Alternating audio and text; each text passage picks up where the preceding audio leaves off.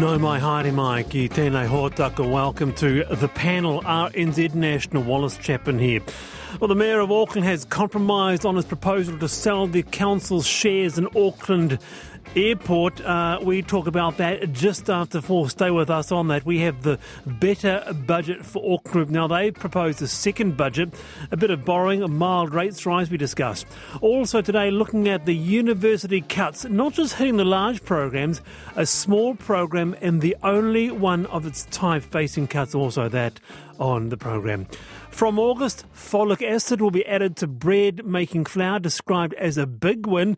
Folic acid can prevent devastating birth defects, but why don't we just eat foods with folate, like citrus or broccoli? We talk about that. The loss of the student pub. What was your pub if you went to university? For me, it was the Ori. And Christopher Luxon wants you to have more babies. I encourage all of you to go out there and have more babies if you wish. That would be helpful. Do you support Luxon's call? Apparently it was a joke, or perhaps not, who knows, but I put that to our panel at 4:25. You'll want to hear that. Text me to 2101. You can email the panel at rnz.co.nz. With me, Ali Jones, Papanui Innes Central Community Board Member, Red PR Senior Consultant. Kia ora, Ali. G'day, how are you? Good, thank you. And Peter Fa'afiu, Governance Consultant, Global Vice Chair for the International Board of Amnesty International. Peter, kia ora, good to have you here. Talofa lava.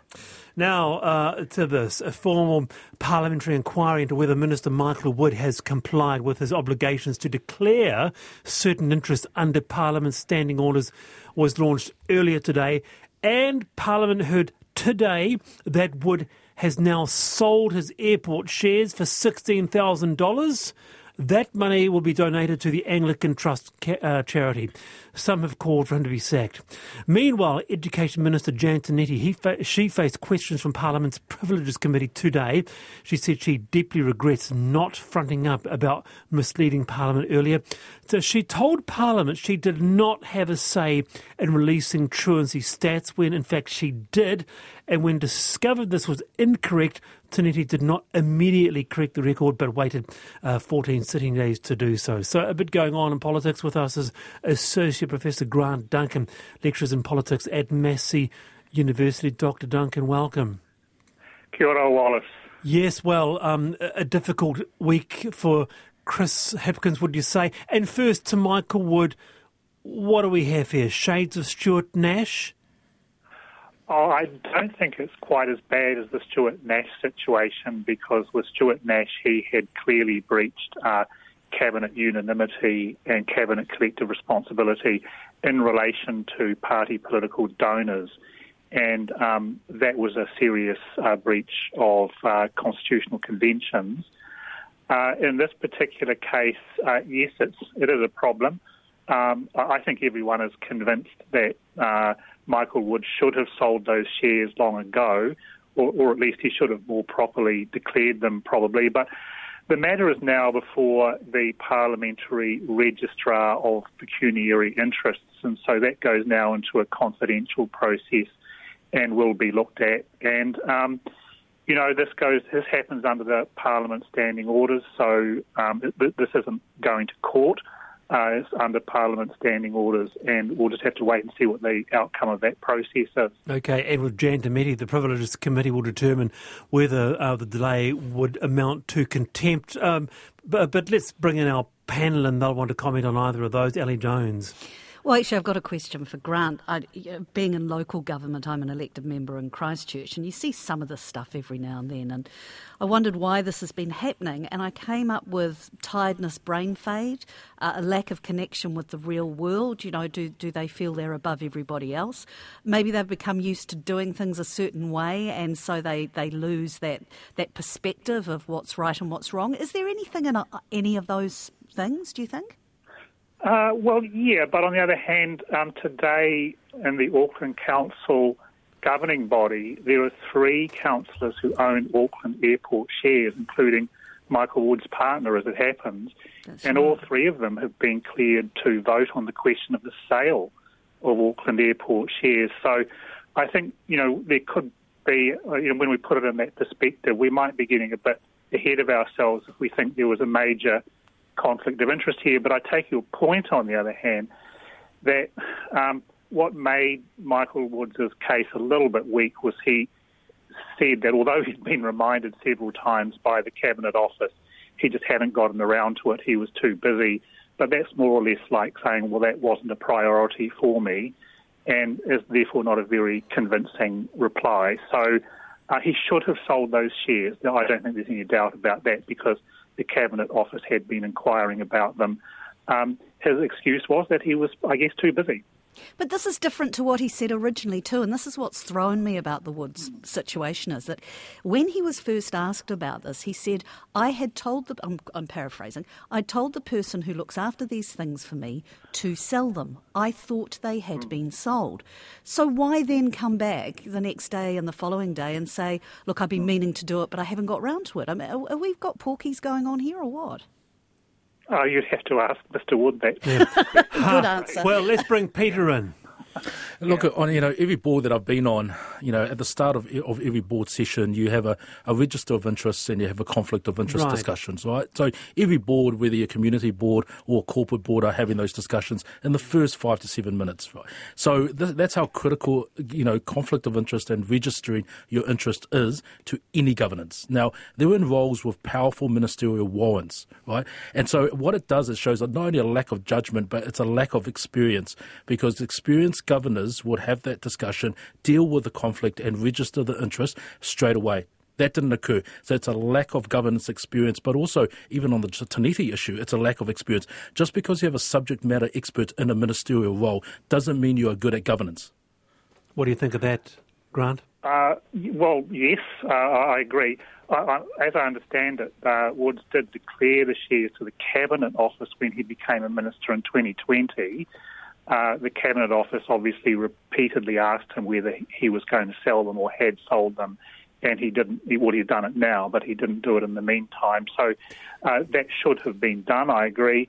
And then there's the other question that has now gone into a confidential process with the registrar, the parliamentary registrar of pecuniary interest, and so we'll have to wait and see what comes out of it. What sort of damage will it be? Because, Minister Michael Woods was seen, Grant, as, I guess you could say, a bit of a rising star there, able to fulfil his portfolios pretty well, and then this.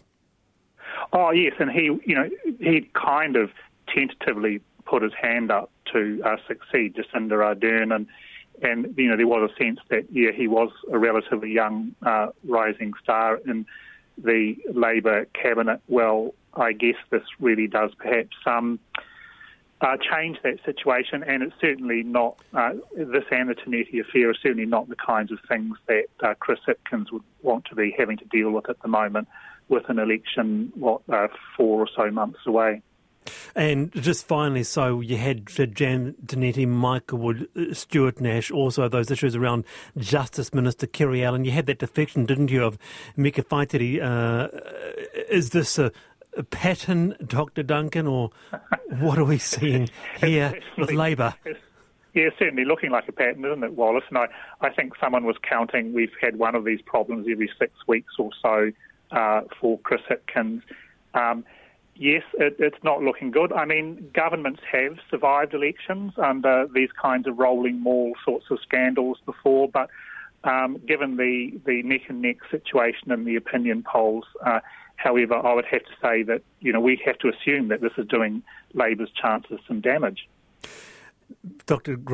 Duncan, thank you for your time again. That's Dr. Duncan from Massey University, lectures there. Meanwhile, a lot of response coming through, needless to say, about their response. Chris Luxon, he is the leader of the National Party. He wants you to have more babies, quoting, I encourage all of you to go out there and have more babies if you wish. 2101 do you support that call, or do you not want Christopher Luxon in your bedroom? Loves to hear. Oh, I have to poke my mind's eye out now. Love to hear, and stay tuned for 4:25 when Ali Jones and Peter Fa'afia will be bringing their opinion on that topic to us. All right, time for I've Been Thinking.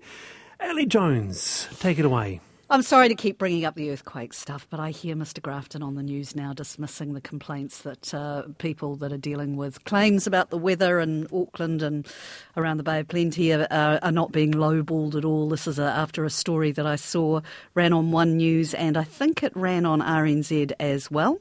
And a woman basically put her costs in after getting them done by a builder to reinstate her home after the damage. Came in at about $90,000. And when she went to the insurance company, they went, and look, I'm taking this from the news story, so I haven't talked to the woman or anything, but when she put her claim in for about $90,000 to get the work done, the insurer said, I don't think so, it's about $20,000 by our reckoning. So she asked them for a scope of the works, the damage and what it was costed at, and she was told she couldn't have it. Now, reading this story by this stage, I was hyperventilating. I was getting conniptions. This is exactly what happened, amongst a number of other things, but exactly what happened in Canterbury after the earthquakes here. And we had so many reviews. We had the Ombudsman, the Faultline Review, we had Dame Sylvia Cartwright's review. And the correct process was reiterated, it was promoted, the bad practices were highlighted and rejected, and this BS is still happening. And I've heard the Insurance Council come out today and say that this has been unverified. Well, I have got dozens, and we were one of them who was lowballed and got Really? far bigger. Yeah, absolutely. There are hundreds and hundreds of people that are lowballed by insurance companies. So I just want to say to the people who are struggling up north, go to the National Claims Resolution Service. Okay, they're independent. They will help you. It's free. Do not do this on your own. Do not do this on your own. But my heart goes out to you, and I'm so sorry. Have we not learnt anything? Very good.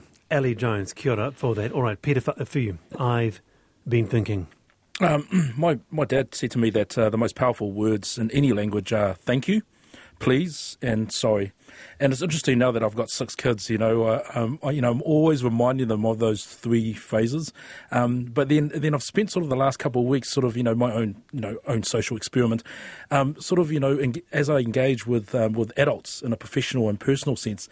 I don't know what it is, but, as adults, or maybe it's as society, we're starting to forget those magical words, particularly because those words, matter to fellow human beings. So again, it's that thank you, it's that please, it's that sorry, and I don't know. It's my own sort of personal experiment, but the last couple of weeks. But I think the standards have changed somewhat, or maybe it's just the people that I engage with.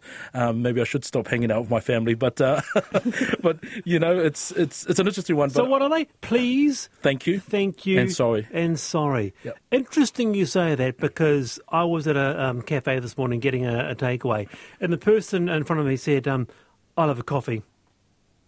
And there was no please and no thank you. And it did strike me. Is anybody else there getting this, what Peter's saying? Is there an absence of your fundamentals today? Your please, your thank yous, your sorries. What do you think, Ali?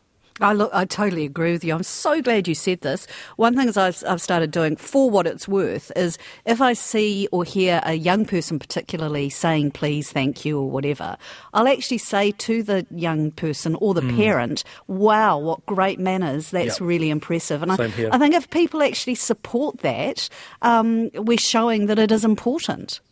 Is it still relevant in the 21st century to have those small words? Absolutely. In the age of social media? Of course. Oh, more so. Of course, because at the end of the day, we're still human, right? And we're connected. What's that magical South African phrase of Ubuntu? We're interconnected, we're interdependent, right? We can't get away from each other. Please, thank you. What's the other one? Sorry. I've already forgotten it. All right. Thank you, Wallace. Good on you, Wallace. You're on the panel, RNZ National. There is a lot to discuss. Do stay with us right here, talking the Auckland budget right after 4. And should we have more babies?